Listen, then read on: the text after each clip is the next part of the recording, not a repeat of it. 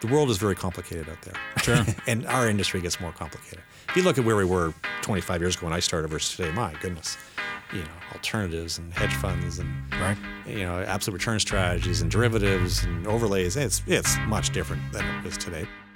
You're about to hear my conversation with Barry McInerney. We discuss the optimistic case for China, what trends in the U.S. are likely to make their way north of the border, how Mackenzie has done in 2019 and what to expect from Mackenzie in 2020, and recommendations on everything from books, movies, and his favorite charities. I hope you enjoy. This podcast is for informational purposes only. Information relating to investment approaches or individual investments should not be construed as advice or endorsement. Listeners should seek professional advice for their situation.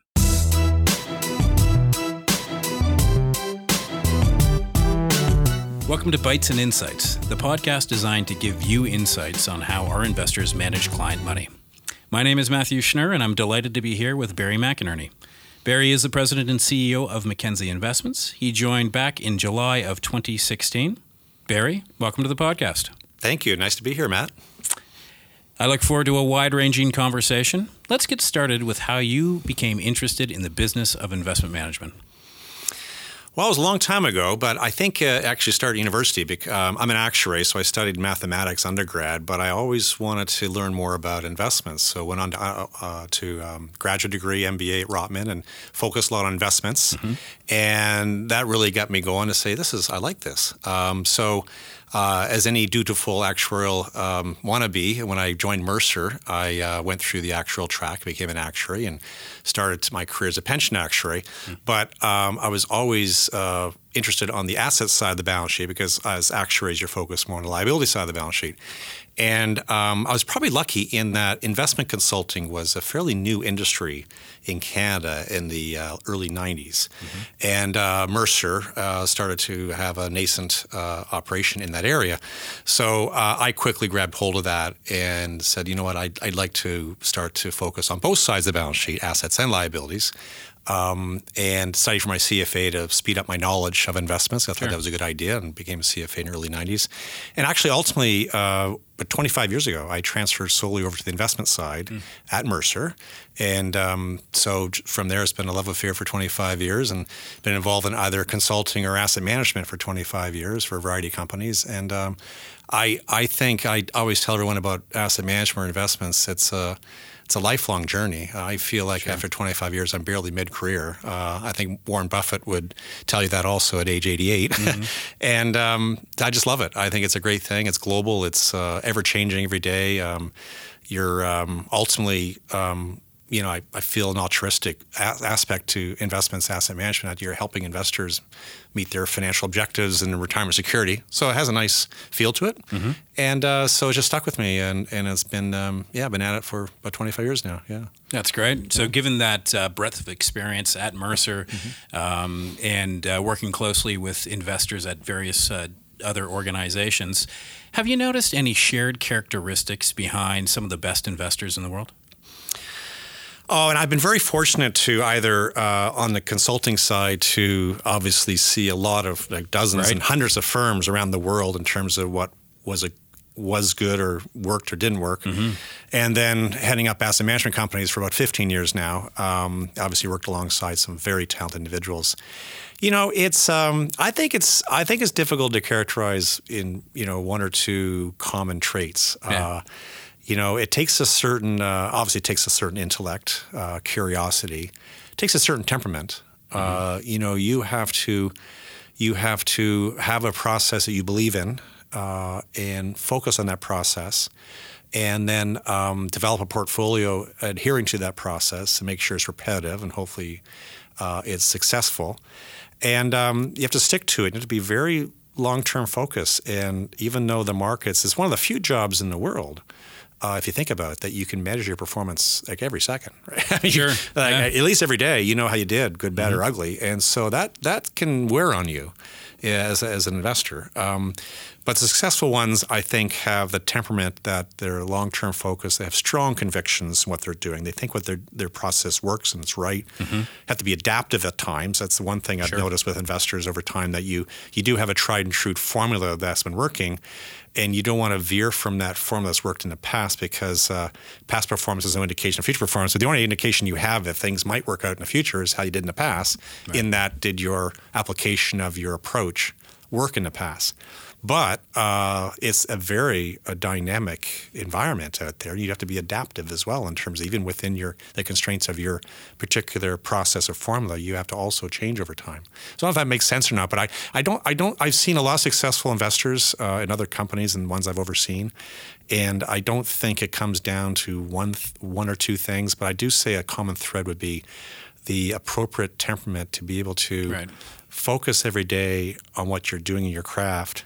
And this could be a 20, 30, 40, 50-year career, by the way, as this investments. And sometimes you get burned out in certain careers, industries after 10 years. Mm-hmm. This can be 30, 40, 50 years. So you're going to have to be able to take the short-termisms of ups and downs with a calm demeanor to enable you to kind of cut through that noise and be successful in the long term, if that makes sense. But it does. It's a great question. Yeah. That's great. You run an investment management organization in Mackenzie. Yeah. It's hard to find great investment talent. It is, as you've just laid out. Yeah. How do you ensure that Mackenzie is a place that both attracts and retains some of the best investment talent in the world? And that's job one, because we're an asset management company, and so we manage money.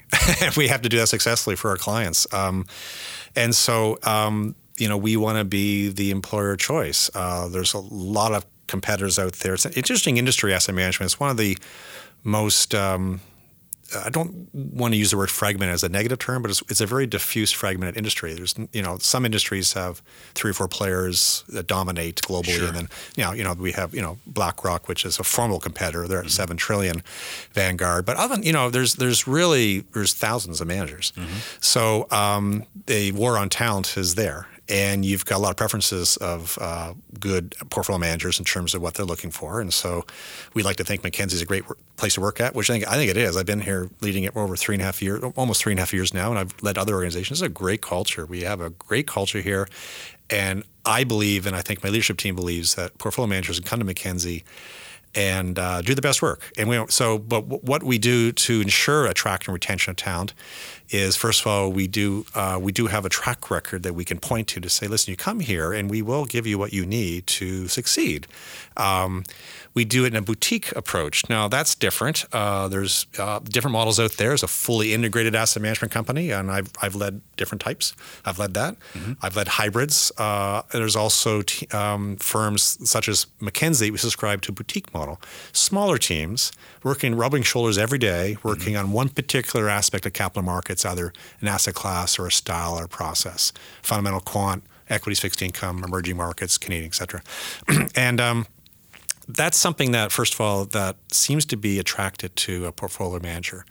I think the nature of humans is that we work well in smaller teams. I think that you get a team, a group think. Well, group think can be good and bad, but I think diverse thinking is important in terms of better outcomes. Sure. So you need to have a number of people in a team.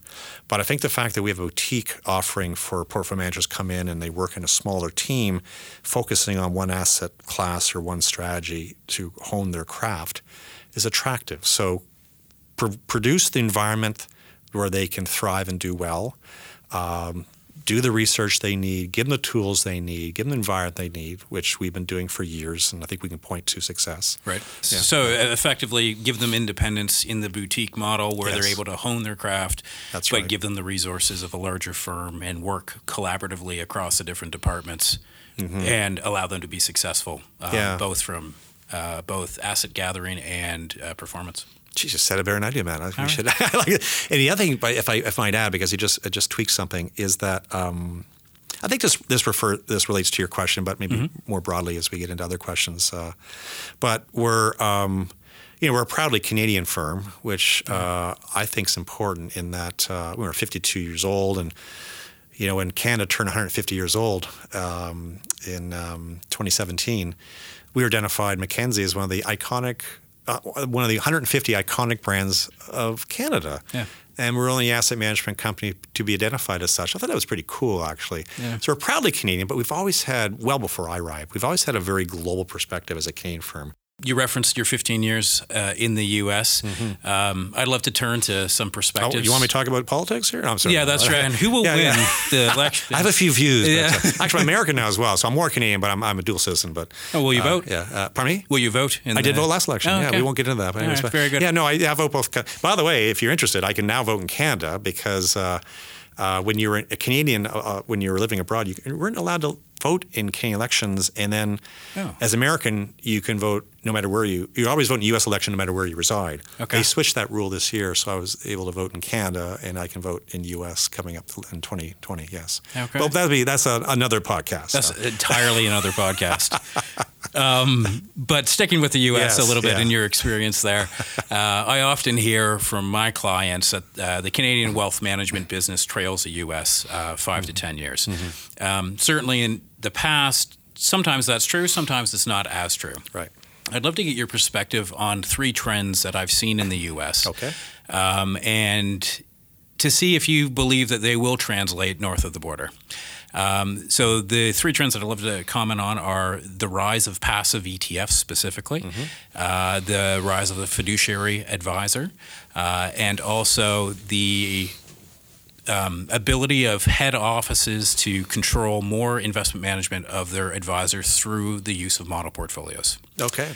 Let's start with the rise of ETFs. Yeah, because I'm over 40, so I'll have to give those one at a time because I can't remember all 3. Yeah, we'll segment them out. Barely over 40, but maybe over 50, but I forget. But anyway, go ahead. Yeah. So the rise of passive ETFs, right? Yeah. So I'm reading some things, and it's probably been the most well documented trend of the 3 that we've discussed. Yeah. Where there's reporting now that 50% of the assets are in passive structures. In Canada, we certainly have seen a rise in passive ETFs. Yes. We're nowhere close to that sort of market share. Yeah. Do you expect Canada to continue down that path and achieve parity with the U.S., or are we different? Well, it's a great question, and again, we try our best at Mackenzie to look around the world for trends. Mm-hmm. And you got to look first and foremost south of the border because obviously they're the biggest market. But you look at other places as well, and then anticipate those trends coming to Canada. Either they don't come or they come, and if they come, they sometimes manifest themselves differently. So that's kind of the 3 categories, right? So that's what we try to do, right, and the best we can. I think we just try to stay ahead of the curve and on behalf of our clients. So a couple things in ETFs. So ETFs have grown very precipitously, exponentially in the U.S. We know that, and being in the U.S. for so long, it wasn't actually. I just wanted to comment. It wasn't to the demise of mutual funds. It wasn't cannibalizing mutual funds. It was mostly. There was a couple of years where the passive really surged in the U.S. But mostly early on in the U.S., it was simply individual securities holdings where investors decided they wanted to get exposure with a collective vehicle. And ETFs is a very efficient vehicle, as are mutual funds, right? They're newer ETFs, right? So anything newer tends to grow faster than something not as new. Right. But it wasn't due to cannibalization, but they grew very fast. But one aspect of the U.S. ETF market we have to be aware of is that ETFs in the U.S. are almost synonymous with passive. Because I might get the numbers wrong, but let's call it might be 99% of ETFs in the U.S. are passive. And there's reasons for that. Passive overall is quite prevalent in the U.S. Now, passive varies by asset class and the efficiencies of asset classes. Mm-hmm. So again, probably the most efficient asset class in the world is U.S. equities, particularly large cap. And that's where, by the way, in U.S. large cap equities is where it just tipped over to over half passive and less than half active. But other asset classes are not as tilting towards passive because of more inefficiencies. Emerging markets is very inefficient. It's mostly active. But there's disclosure requirements in the U.S. on ETFs as well. There's still debating it, and there's some I think there's been a couple of pilots now, or just recently approved, where it almost I think they're called non-transparent ETFs. That's right. Yeah, I don't want to get too technical. You're probably aware of those. But the traditional ETF in the U.S. has disclosure requirements that really make it difficult for active management to be wrapped in an ETF. Simple as that. So is that the only reason why ETFs are predominantly passive in the U.S.? No, but it's a big reason. So switch to Canada. ETFs, we knew were coming to Canada. They've been here a long time, actually, but they came a little later than U.S. as normally happens. And their growth has been very significant now in Canada. So they have a long runway to, for instance, again, numbers a little dated, but that one number to look at is your ratio of mutual funds ETFs in a country. In Canada, it's 10 to 1, let's say, Sure. Roughly. I think it's a little, but mutual funds ETFs in U.S. is 4 to 1. So in other words, there's a long runway for ETFs to grow in Canada, not to demise the mutual funds. It's not cannibalizing mutual funds. It's a different vehicle, different exposures. They work very well together. We're always out there, as Mackenzie, we're better together, right? I mean, Sure. Mutual funds ETFs work very well together as building blocks for portfolios. So we subscribe to that value proposition. But it's manifesting itself a little different, the ETF growth in Canada, in that we have different disclosure requirements here in Canada. In that, portfolio managers don't have to disclose their holdings every day in Right. an ETF as they do in the U.S. And that's always, a concern of an asset manager. Everyone has their secret sauce, and at times it's quite proprietary as to how you're managing money and hopefully, outperforming the markets from an active perspective. And to disclose that every day transparently to the markets may not be the most effective way to hold on to your competitive edge. Sure. So active and smart beta ETFs are growing far faster in Canada than they ever have or will in the U.S. for that one reason and other reasons.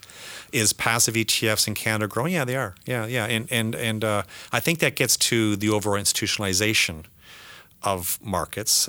In my experience in running investment companies around the world, I'd say Canada, it's getting hold in Canada's institutionalization in terms of any type of investor, be it institutional investors or high net worth, and then starting to get into the retail advisory side where they're starting to put together portfolios looking at risk budgeting and cost budgeting. Sure.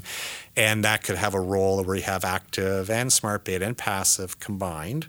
So passive is growing in Canada in the context of a portfolio construction, but not because it's like I'm fed up with active or it's cannibalizing mutual funds. But the active and smart beta is growing. It's I forget the stats, but I think like fixed income ETFs in Canada, I could be wrong, but I think approaching half the flows in the industry are active. Wow. Whereas it's essentially de minimis or zero in the U.S. So it's just, so coming to Canada, growing fast, a lot of the runway, but it's manifesting itself differently in Canada. And right. The biggest difference is the active smart beta growth of ETFs in Canada vis-a-vis south of the border. Great. Yeah. Very interesting. So let's transition then to talking about the rise of the professional Sure. buyer. So Yeah. I was reading recently 68% of advisors that work at a broker-dealer rely on a model to some degree. Yeah. Now, they customize, but there's still the base of it as a model. I don't think we've seen statistics for Canada, but my assumption it would be far, far less than that. It is, yeah. Do you expect that to translate north of the border, or is that something that's unique to the American market? I think we will, and by the way, I have a great leadership team, and they're just as experienced than I am, and some of them, like myself, have worked in other countries, and particularly Sure. U.S. And so I think our consensus is yes, it will grow in Canada. Don't know if it'll grow to the extent it has in the U.S. And my one little digression, and I love both countries dearly, and I retain, I'm based here in Toronto and work here and live here in Toronto, but I retain a residence in the U.S., so I'm there quite a bit because my children are grown up and I like to see them once in a while, and Sure. my grandkids. But U.S. tends to be a country of more highs and higher highs and lower lows. Right. It's just the nature. Won't get into all the aspects of politics and everything else. In Canada, will the and I'll use that term again, will the institutionalization of platforms and dealers continue to rise in having, more focus on the models and for the advisors to adhere more to the models? Yes, we think so. Now, you can take it a couple ways. The world is very complicated out there. Sure. And our industry gets more complicated. If you look at where we were 25 years ago when I started versus today, my goodness, alternatives and hedge funds and Right. Absolute return strategies and derivatives and overlays. It's much different than it was today. That's a difficult when you're an advisor, and we're so pro-advisor. We're so pro-advice at Mackenzie because, obviously studies have shown that if you work with an advisor, you're going to have much larger retirement pools of assets when you retire. So we're very pro-advice, and we're really supporters of advisors. They have a tough job. And again, the other research has shown that the advice component, what they provide, financial planning and estate planning and tax planning, that actually, hate to say it because I love my asset management, but that actually can be more impactful to the growth of a pool of assets than the kind of the alpha and the beta, which actually is meaningful. So it might be also perhaps just a better division of labor where an advisor can free up some time to spend more time on the advice side, the financial planning side, which is so impactful, particularly as not just the financial markets get more complex, but taxes and estate planning and baby boomers aging. They've got philanthropic. They have so much complexity that to deal with even now going forward than they did last 20 years, that the advisor has a lot to do. So perhaps maybe the division of labor might be a little better if they rely a little more on the models and then free up more time on the advice side. I don't know, but I think there's a variety of reasons. That might be one of them. Might be the fact that we feel it. I mean, obviously, us as at Mackenzie, we try ourselves and love getting on platforms and having these dealers use us and use our ETFs and mutual funds. I think you would agree. We see the level of questioning and analytics and research they're doing on us has been increasing every year. Absolutely. Yeah. Yes. Yeah. So it's is that the trend coming here? I'm not sure if that's the trend. Sure. But I would say yes, it's going to continue. But I would say that we're Canadians. We do what we feel is best, and for a variety of reasons, and probably would never get to the extent of the U.S. But certainly is going to increase. Absolutely. Yeah. Fair enough. So the final piece on the U.S. trends is the rise of the fiduciary advisor. Yeah. So obviously regulation has a lot to do with that, with DOL and the U.S. Requiring fiduciary advisors. In Canada, our most recent regulation has come down. They stopped short of a fiduciary standard. Yeah. Do you feel that Canada will continue to increase the number of fiduciary advisors, and also do you feel that regulation will be necessary in order for that to continue? Well, it's a good question because I can't speak for the regulators, but obviously we all know them, and if you were in their shoes, you want to make sure first and foremost that the best interests of Canadian investors are met and are protected. So if they felt that, can I give you an example? Maybe I'm going to make an example. Sure. So I was in the U.S. when they launched. I think I might get the date wrong. In 2008, they changed quite significantly the pension laws in the U.S. And DC is quite 401k plans are actually bigger than DB in terms of assets in the U.S. And we all weren't expecting it, but they decided to have a requirement for default option. So if you have a 401k or DC plan in the U.S., people may be familiar with this term, you have to put a target date or target risk option on your platform. Right. And that was probably a signal by the regulators and government in the U.S., which actually, typically, as you know, culturally, the U.S. tends to let the natural forces of demand supply take their course. Right. They're not really too big on regulation, but I think they felt that Americans were not saving the way they should. And for a variety of reasons, something had to be done. As opposed to going to the Australian model, which has been successful, superannuation model is where you are required to put up, now it's going up to 12% of pay into a DC type plan. They didn't want to go that far, but they said we're going to require a default option. And actually, that's interesting. So that really helped. So it wasn't really overt regulation, but it was more of you could require this, right? The fiduciary standards in the U.S., as you're saying, is a little different, nuanced or not nuanced than Canada, and again, probably a signal by the U.S. regulators to say, we want to continue to see if we can improve the speed of retirement savings by Americans, right? So in Canada, I think the regulators in each country talk to one another and get best practices, right? So I can't speak for where this will go. You would like to think that we're heading that way naturally, and that's always the best way. we had this discussion several years ago when I came back to Canada on, embedded commissions, should we allow them or not? And that was a great debate. I thought, they made decisions in the UK, which is, eliminating them, and the US, they allow them. But the US, the natural forces and supply and demand were such that everyone's going towards more unbundled anyways. But in Canada, we're a thoughtful discussion, and at least at this point, we're not limiting embedded commissions because access to advice is important. Right. And again, we really firmly believe that Canadians need advice. I need advice, and it helps. But full disclosure and transparency, and you should know what you're buying from fees and the nature of it. So would they go all the way to fiduciary standards? I don't have any great insights. Sure. I would say my guess would be no. It would be more of just continued the evolution of the industry towards advisors in Canada are getting more sophisticated, more learned, more trained, and where appropriate, if appropriate, they're getting more help from their dealers to deal with these complex issues. So makes sense. So market forces Yes. will continue to help the rise of fiduciary and regulation. Who knows? Yeah, Fair enough. Yeah. Great. You've articulated 6 catalysts for growth going forward.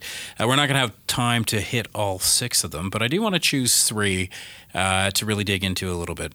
And I'd like to start with China. Sure. I know China is a big theme that you've spoken Yes. about a fair amount. Yes. We've had a significant investment in China AMC between IGM and Power. Correct. You sit on the board I do. of China AMC. I'd say the optimistic case for China with the rising middle class, the increased need for wealth management, has been somewhat understood in the West, probably not as much as you'd expect it to be. Yeah. What else are we missing from the Chinese market that makes you so optimistic on it? And also, what are the big risks that you see with the development of wealth management in China? Sure. And I could wear 2 hats. I won't go on because I can go on forever on China, Sure. and I've been traveling there for about 10 years now and overseeing businesses, and I'm just it's if you want to invest in a high growth geography, there's your high growth geography for our industry. We can't speak to all but you're talking about retirement, wealth, asset management. So just quickly, and I'll speak more from an investor's perspective, but just from the business perspective, because as you pointed out, we do have a large, actually ours and Power's collective investment in China Asset Management Corp is the single largest foreign investment in a Chinese asset management company. So it's important to us. And from a business perspective, we firmly believe that industry, it's largest population in the world, to your point, rising middle class. The middle class, depending on how you measure it, is approaching the size of the entire U.S. population. I think it might be the fastest aging population in the world, if not one of the fastest aging. Right. And one-child policy for many decades, sped it up. And the government is committed to a 3-pillared retirement system. It's all set up now. The national security system, which we have CPP, the corporate pension plans that's set up like we have here, and they just launched this year pilot project, sort of their RSP equivalent, individual retirement savings plan. So they have a 3-pillar system. They're high savers. So you just do the math. If you're into mathematical equations, and you say these 6 or 7 factors. Oh my goodness! Right. Like is it all? Is it all increasing dramatically? Yes. Straight line? We don't know, but it all increased dramatically. And of course, the experts would say that when you look at just at least the next decade, if not more, that 50% of all flows of our entire asset management industry globally will emanate from China. That's an astounding number because our industry globally is $100 trillion US, all right? And half the growth will come from China over the next decade. So from business-wise, we're very pleased with it, and we think that that's important, just where our business at. Now, equally important is how we think we can benefit the Canadian investor, right? And that means, we believe you should invest in Chinese stocks and bonds. Just take the Chinese stock market. Again, we may know these stats, but it's actually quite amazing when you recount it because it's relatively new capital markets, right? Mm-hmm. It's the second largest stock market in the world by far, way above Japan. And obviously a long ways to go up to the U.S., but second largest economy we know by far, and actually will be the largest economy in 2030 if things continue. It's it has what we always talk about with China is the equity market. Everyone knows China very well, but their equity market and the sectors are quite distinct and different than a Canadian investor. They're world leaders in e-commerce and obviously technology and solar and electric cars and all these things that we don't. We have other things in Canada. We don't have those sectors, right? So we talk about. Everyone says, "Oh, it's volatile." Well, yes, it is, and it's only a 20-year-old industry, really. Right. And but by the way, the last 15 years, it has produced higher returns than both the U.S. and Canada equity markets, even though there's been some ups and downs. The Chinese equity markets, which you would expect. But to buy it solely on high return expectations, which is one reason to do it, I think it's a safe bet because if the economy continues to go, maybe it won't sustain at 6% growth, but maybe it's 4 or 5. That's pretty high. They're converting to a consumer-led economy, less infrastructure spend, more consumer, and they're getting there. They're in the 40% in terms of the percentage of the economy led by consumers. U.S. is 70-ish, so they want to get there. So that's a more sustainable economic model. So for high growth, yes, there's high growth potential there. Not a straight line up. It could be zigging, zagging, but high growth there. But the risk diversification benefit really intrigues us. And we've been talking about this quite a bit at Mackenzie because the correlation, surprisingly, maybe it is not surprising, of Chinese equities to developed and emerging countries is low because of the composition of the economy and the composition of the stock market is so different than other economies because it's a newer economy, right? Right. So, to put that a slice of Chinese equities into your portfolio, yes, we all would expect it to be good, solid return expectations, but it diversifies your portfolio, which surprises people. And so we lead with risk diversification. We think that's the best thing. And then the final thing that we say about China is it should be a separate allocation. Pull it out of your emerging market. I started this history, in this industry a long time ago. I remember emerging markets were like, oh my God, they're volatile. We'll never invest in them, right? And or my global manager invests in them. They'll do it for me. Right. No. It's just like China now. China warrants finally its own allocation, just like U.S., second largest in the world. Right. You got to look U.S. You go Canada, U.S., China, and then the rest of the world. That's a different mindset. Mm-hmm. Now, the risks of China, it's just opening up now. It used to be you can only get access through complicated quotas. I won't get into that, but actually I should just eliminate it. But now we've got the Hong Kong Shanghai Connect, and you've got and Hong Kong Shenzhen Connect, which is more your small mid cap. You've got just recently your Shanghai London Connect. Mm-hmm. So you can actually invest in onshore Chinese equities directly, and there's mutual funds and ETFs in Canada that, including ours, I'm not trying to push product here, but including ours, that you can now just recently as a Canadian investor. So that's why people say, well, geez, I feel like I missed a boat. No, actually you couldn't. You couldn't until recently. So now you can. The Connects help. They're included in indices now. That took a long time. It's being phased in because they're so big. And it's a good time to look at it. And I think we think it'll help improve your risk-adjusted return. Another one of the 6 catalysts for growth that you've identified is alternatives. Yes. So we were first to market last May with a liquid alternative product in Canada. Mm-hmm. Recently, Michael Schnittman, who formerly headed our product organization, is now solely dedicated to alternatives, reporting into the operating committee. Tell me why you thought it was necessary to have dedicated support to alternatives, and what can we expect from Mackenzie in the alternative marketplace going forward? Yeah, it's a great question because, and it's not a unique structure, but asset managers evolve or grow to a point where they need specialist focus on a particular line of business or a particular market segment. And, for instance, on ETFs, before I arrived, it was established, which I was very pleased that had been established, as everyone in the ETF team wakes up every day. All they think about is ETFs, right? Sure. There comes a point where you need that. And we were at the point for alts. We needed to have a team every day, all they think about is alts, right? Because it's going to be a high growth area. Again, I really mean this. First and foremost, it's good for the Canadian investor. Right. This broadens the opportunity set and provides you with great uncorrelated returns to traditional stocks and bonds, which obviously continue to play a role in a portfolio. So I do want to lead with that always, and we do mean that, and I mean that. But this is going to grow very, very fast. Again, fortunate to have U.S. experience where liquid alts grew quite expeditiously after the financial crises of '08, in that we all kind of woke up and said, oh, wait a minute here. Boy, these endowment foundations and large institutional investors and ultra high net worth, they didn't seem to get hurt as much as the Main Street investor. The reason for that is because they had direct alternative investments, direct private credit, private equities, infrastructure, real estate, and hedge fund type strategies. So in the U.S., this took off in terms of and the mutual fund rules in the U.S. allowed it, that you could put kind of liquid alternative type strategies in a mutual fund wrapper and sell, and again put a slice in your portfolio and improve its risk adjusted return. And so lo and behold, as you know, in Canada, the rules just changed January 1st, and we were very happy that we got exemptive relief by the regulators to do it 9 months in advance of the rules. And so, we launched that, and I think everyone believes this could be quickly a $100 billion pool of assets in Canada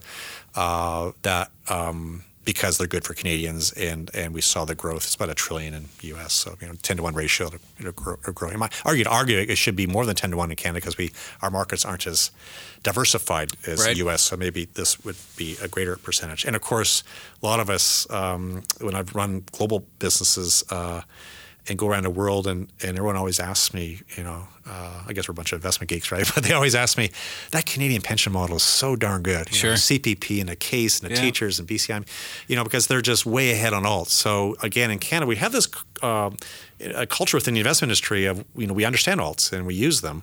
And so that might make its way even quicker into the individual investor in Canada now that it can access liquid alts. So I wanted to set up a team, and it'll grow, that is focused every day on existing and new products. These are liquid alternative strategies, to your point, these kind of absolute return hedge fund strategies. And also, we're trying to change the language a bit.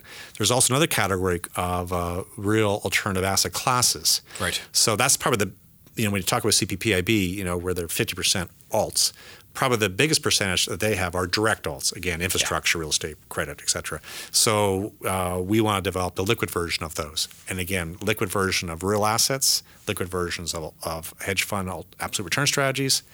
Again, two wonderful component parts, we believe, to improve a portfolio. So we're really excited by it, excited for investors. Obviously, with our business hat, we're excited by its future growth. So. Great. Yeah. Thanks for those insights, Barry. We'll turn to the Bites section of the podcast. Okay, yes. Traditionally, this is the section that we talk about the current market environment. It's December 3rd, 2019. But for you, since I have you here, Barry, I thought we'd narrowed the focus a little bit and talk about Mackenzie and maybe the Canadian wealth business as a whole. Yeah. We're coming into year-end in 2019. Tell me some highlights on Mackenzie in 2019, some challenges that we faced, and we'll go from there. Yeah, well, it's been, our success, first of all, is defined by the success of our clients. And as you know, on the retail side, we work with over 30,000 advisors across the country and try to be their business partners. And they've shown great loyalty to us. We thank them for that. But ultimately, obviously, through them, over 1 million Canadians invest with Mackenzie. So we take that responsibility very seriously. So success, first of all, is that we feel we've produced some really strong returns. The markets have helped, of course. But beyond the markets, we think we've not only have we generated some nice returns above the markets, but more importantly, helped to create, again, these really diversified, successful portfolios, because we are solutions oriented in terms of understanding how the component parts work to improve an overall portfolio. So I think it's been a successful year for Mackenzie from that perspective. By the way, we are trying to grow our institutional business because, and we're doing that thoughtfully and targeted here in Canada and the U.S. and Europe and China with our partnership with CAMC. And so we're picking up some new clients selectively. It's nice to see because, again, we have over 100 strategies that we deploy at Mackenzie, but we wanted to, take 8 to 10 that we thought would be of interest to institutional investors, and it varies by country. And so they're picking up some nice new client wins there. So we're very proud of that because ultimately an asset management company that's multi-channel and multi-country and of institutional quality, we certainly want to ensure that we can meet the needs of both retail investors, which is obviously by far our biggest business, will always be, and the institutional. So that's good. I would say, these growth catalysts that we identified, that's just trying to think of ideas that are already here or coming to Canada we think will improve portfolios. And so they all moved along quite nicely. I mean, we spoke about China. We launched things last year because, again, you can launch the Connect and then, of course, post-April 2018, when the trade war started to heat up between China and the U.S., the Chinese markets collapsed over 30%. Now they're up anywhere, depending on the indices, up 30 to 45%, and so we're very pleased to see that, and we hope that's more sustainable. So we see nice flows in China, and then obviously our ETFs continue to go billion, 2 billion, 3 billion, over 4 billion now. That's just growing, and size is not everything, but scale is important for our clients, for our ETF business, and we're now I think the 6th largest ETF provider in Canada of 40, and so that's nice success there. More to come. Social responsible investing, we try to get ahead of that because it took a little while to get here in Canada and U.S. for the individual investor. Sure. It's been here for decades on the institutional side, particularly in Europe. But it's here, and investors in Canada care, and they want to have an option of maybe even just a portion of the portfolio to align their personal values and beliefs to how they manage money, be it environmental or gender diversity or labor practices. And so we've launched 3 SRI social, we call sustainable responsible impact investing. And it's nice to see that take hold. I think we're up to about 1,500 advisors that put some money into our SRI options. So that's a good thing, because that's a reflection also, we think of the inside out of Mackenzie being a good corporate citizen and a culture that's community focused. So that's been encouraging. So other services we provide to advisors, regulatory, what's going on the regulatory front, and technology. We just launched last year Precision, which is for free, a tool that advisors can use on their desktop to compare different portfolios with access to all the listed mutual funds and ETFs in Canada. Registered Disability Savings Plans Program, very proud of that. Our charitable foundation, there's more philanthropic activity going on, not just with baby boomers, but even right down to millennials. And so this turnkey operation for them to be able to set up their own charitable foundation, and we'll do all the operations for them. So yeah, it's I would say we had a good year, and ultimately measured by the success, obviously, of returns we provide our clients. But I like where we're at, and I like our roadmap, and we got a little ways to go. We got a lot of improvement areas, but it's feeling good, and I think the team's engaged, and we survey our employees. We got very high engagement scores. I think they have a sense of ownership and of the business, which is good. And then, of course, we survey our clients. They seem to be happy too, which is good. So happy people, happy clients, happy firm. So there you go. Great. You spoke a little bit about the roadmap going forward. What will be the focus in 2020 of Mackenzie? Yeah, it's a good question because I took over about 3.5 years ago from Jeff Carney, and Jeff came in about 6.5 years ago. And at that point, like any firm, sometimes you need to be freshened up a little bit. And Jeff is such a strong transformational leader and agent of change. And he did his thing. He worked hard with his team to improve the brand and launch more relevant product and bring in more investment talents, and did some upgrades too, and same as distribution. And that's not easy to do that, but sometimes you reach an inflection point and said, we have to elevate our game. And you probably asked Jeff, he probably felt his job wasn't finished, but of course he was promoted up to our first ever CEO of IGM, which has really helped, by the way, in our shared services model, where we can optimize that so that we, Mackenzie, take advantage of scale from operations technology and other shared services. So I was recruited in from the U.S. to run Mackenzie, and I report to Jeff Carney. And so Jeff's not gone anywhere, which is good to have that continuity, right? Sure. You rarely have that, by the way.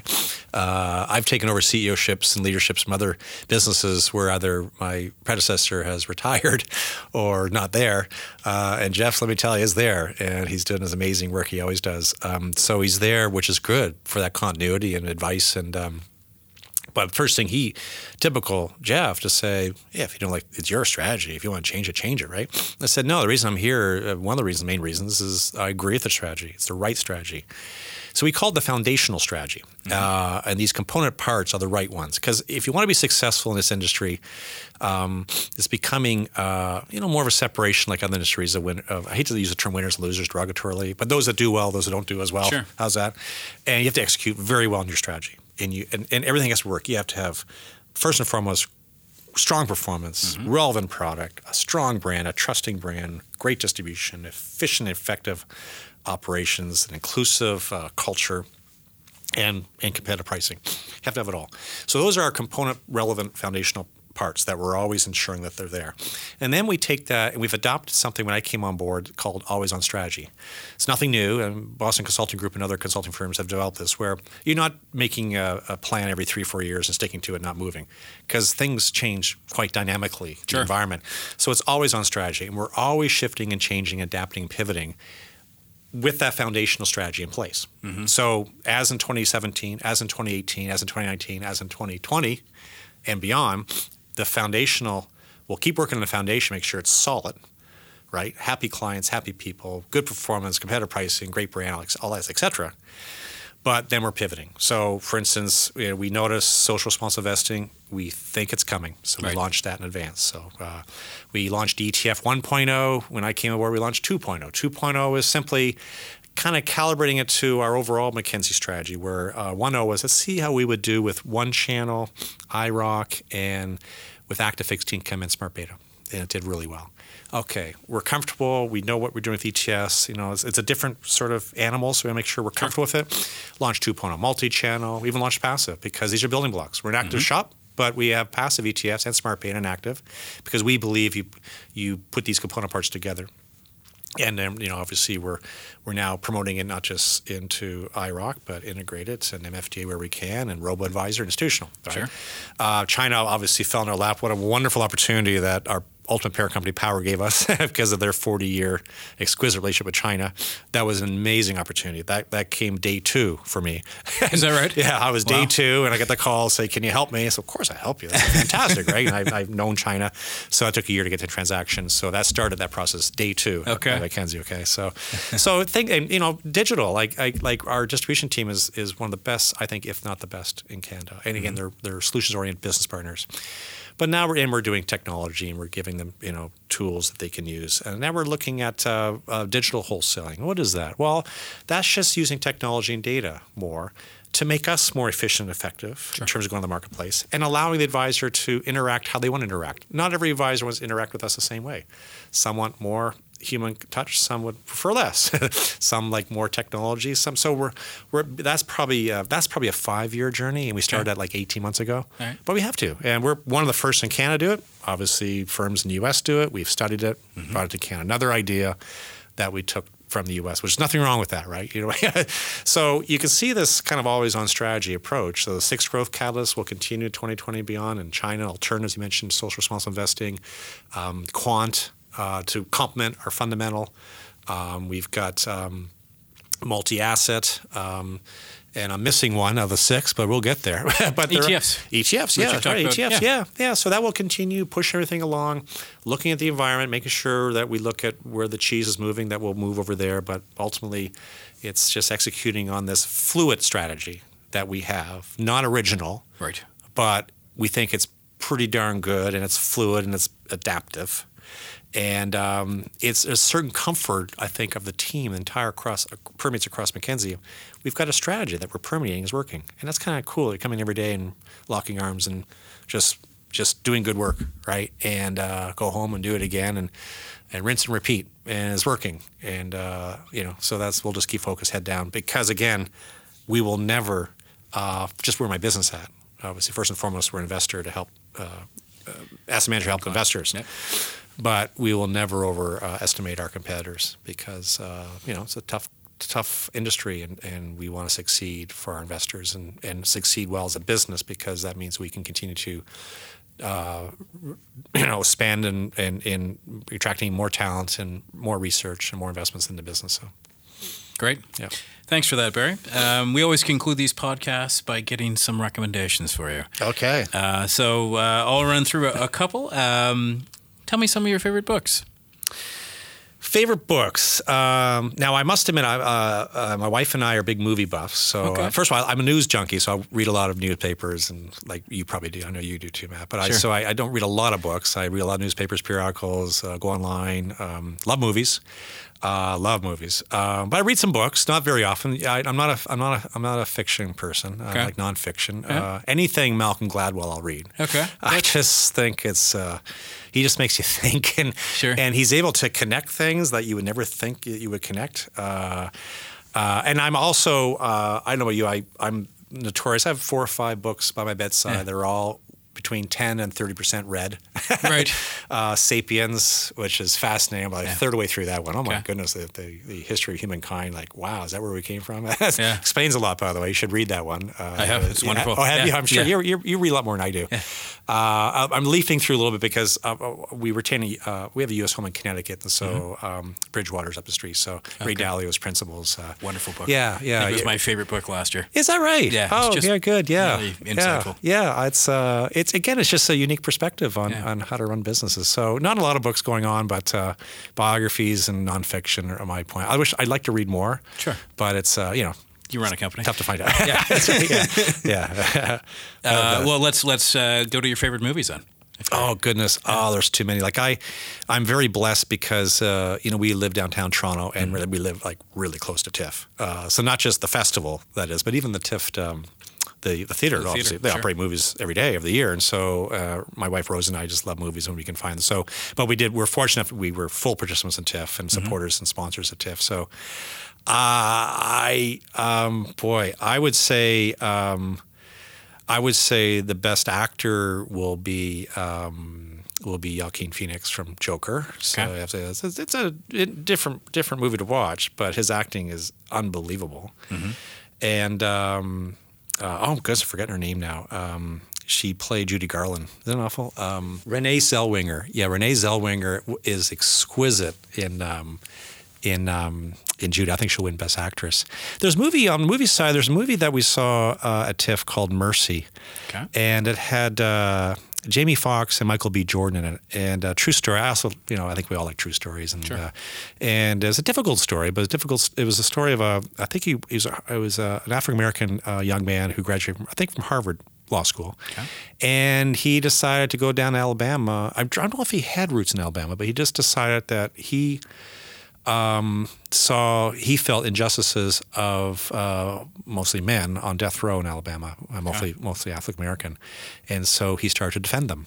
And unfortunately, some of the atrocities of the legal system were such that it was pretty sad. But just you see these movies, and it's a true story, and you see how he helps some of these wrongly convicted death row prisoners be released. It is a powerful film. I think we also like, because we were fortunate enough, sometimes at TIFF you have a session with the actors for an hour. Yes. And so we went to the one where Jamie Foxx, who, my goodness, he's a funny man, by the way. You forget he's a comedian. Right? Yeah. He's an impersonator, a comedian, a musician, a writer, and he's a wonderful actor. Yes. And Michael B. Jordan is a really good young actor. He played, the last 2 Rocky Balboa movies. I don't know if they're called Rocky Balboa. He's in those movies.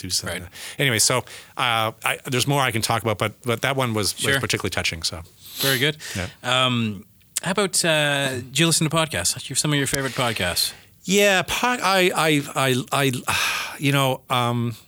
my wife and I, we mostly, when we go to the U.S., fly back and forth. But sometimes we like driving. People always say, why do you drive? I don't know, we just like getting in the car sometimes. You know?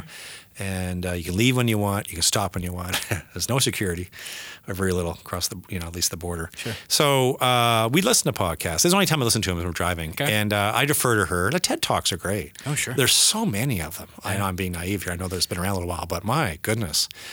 So we would just kind of pick a topic, leadership or something. But I love the TED Talks. Some of the great leaders. I always, like all of us, we all aspire to be better than we are. And, I've been leading companies a long time, and I still have a lot of improvement areas.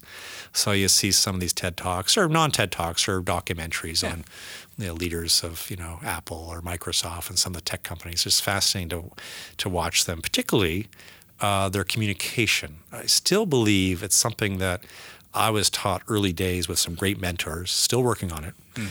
That leadership, obviously, strategic thinking, experience, and obviously a great team, first and foremost, hire well. But it's communication. Right. It really is. Your employees want to hear from you, and they want to hear the story over and over. They want to be part of it, and they want to know the good news and the bad news. Sure. Right? And intergenerational also, I think, we're having some companies, you have 3, 4, 5 generations now working at a company. So you have to understand that. And not one family. I mean, just, I understand. the demographic cohort, so to speak. So, so I'm rambling here, but I don't listen to a lot of podcasts. I love when I can, but I like documentaries as well and TED Talks and other things. And by the way, I did listen to Malcolm Gladwell's podcast. Oh, it's wonderful. Yeah. Revisionist history? Yes. Yeah. Just discovered that last summer and went through all those with some long drives. Sure. Yeah, it's so good. I really enjoyed that. So, good. Thanks for asking. It's coming to the end of the year. A lot of people make charitable contributions this year, or at the end of the year. Tell me some of the charities that you support. Yeah, so we've made a point. So worked in New York, lived in Connecticut, worked and lived in Chicago, now back in Toronto, and so it's important. Everybody, right? But Rose and I, it's important that we support charitable giving because we're so blessed. Right? We're just so blessed. So, I came back and joined the St. Michael's Hospital Foundation Board, which is the Urban Angel Hospital. I mean, the work they do, not only they do unbelievable leading research and AI attached to heart and brain, and they're building out the world's, hopefully one of the world's largest and preeminent multiple sclerosis centers. Oh, wow. By the way, things you learn, MS, Canada has the highest per capita incidence of MS in the world. And I'm not sure why. There's some theories. Maybe it's the northern climates tend to have more MS. Maybe it's the vitamin E or D. In any event, so St. Mike's Hospital is something that we're very, very focused on. We have our own personal family foundation. Rose and I are particularly focused on disadvantaged youth and those that just need help, mentorship. That's a foundation that we run out of Stamford, Connecticut. We adopted a young man years ago that unfortunately passed away, but he was in that situation that we got him through that. He's just a wonderful son and brother to our 3 daughters. Right. So that's something we're really focused on to help out the underprivileged and through mentorship, which mentorship has proven actually to help, particularly that ages 11, 12, 13, get them through the teenage years. And finally, not to be, I don't mean this is not a commercial, but I really do mean this, and I've mentioned this at annual general meetings that I've spoken at or anything. Everyone asks me, what's the one thing that defines the Mackenzie and Mackenzie culture? It's our Mackenzie Charitable Foundation. I'm so proud to be part of that. It's celebrated its 20th year this year. It's run entirely by our employees. Everyone gives to it. And a lot of work to run a charitable foundation yourself that the employees do. And then we support 2-3 dozen charities across the country, obviously being a national firm.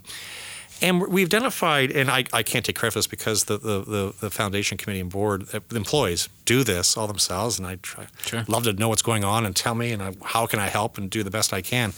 But identify charities that are kind of grassroots. They sometimes we have amazing large charitable engines around the world that do great work.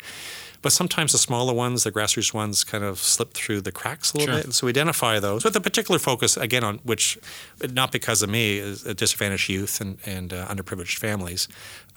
So that's just wonderful. I couldn't be more proud. We had a big kickoff last week. And it's really interesting. We do a little more. We do social media, like everybody does, and I do a little LinkedIn. I'm not a social media guru by any stretch of the imagination, but I do a lot more LinkedIn the last couple of years. And it's amazing when I push things out, and I push things out, what gets the most traction? That gets the most traction. Is that right? It's amazing. Yeah, like we had an employee kickoff last week, or 2 weeks ago rather, our charitable foundation this year. It's giving season. And one of our charities come in, and this group does. They teach breakdancing, hip hop, for young youth to give them something to do, because a lot of them have music in them, and they but maybe they need to focus on that and to watch maybe some troubles they're having and say mental illness, and so it's really music is helping them, and so they came to perform, and I just love when we push things out and we say, oh, there it is, there we go again. Everyone just loves seeing giving brought to life, and so yeah, a lot of been very blessed, and charitable giving becomes even more important as you progressed in your years. So, well, thanks very much, Barry, for spending so much time with us, and really appreciate it. Yeah, thank you very much, and you can invite me back if you want at some point, but we'll stay away from politics, right? Sounds good. All right, thanks, man. Thanks, Barry. Okay, bye-bye. Bye. The content of this podcast, including facts, views, opinions, and recommendations, is not to be used or construed as investment advice and is not an offer or an invitation to buy or sell any security. The content of this podcast should not be relied upon for any purposes, and Mackenzie Financial Corporation is not responsible for any reliance upon it. This podcast includes forward-looking information that reflects our current expectations or forecasts of future events. Forward-looking information is subject to risks, uncertainties, and assumptions that could cause actual results to differ materially from those expressed herein. Our views are subject to change based on market conditions. Commissions, trailing commissions, management fees, and expenses may be associated with mutual fund investments. Please read the fund facts and prospectus before investing. The indicated rates of returns are historical annual compounded total returns, including changes to unit values and reinvestment of all dividends or distributions, and does not take into account sales, redemptions, distribution, or optional charges or income taxes payable by any security holder that would have reduced returns.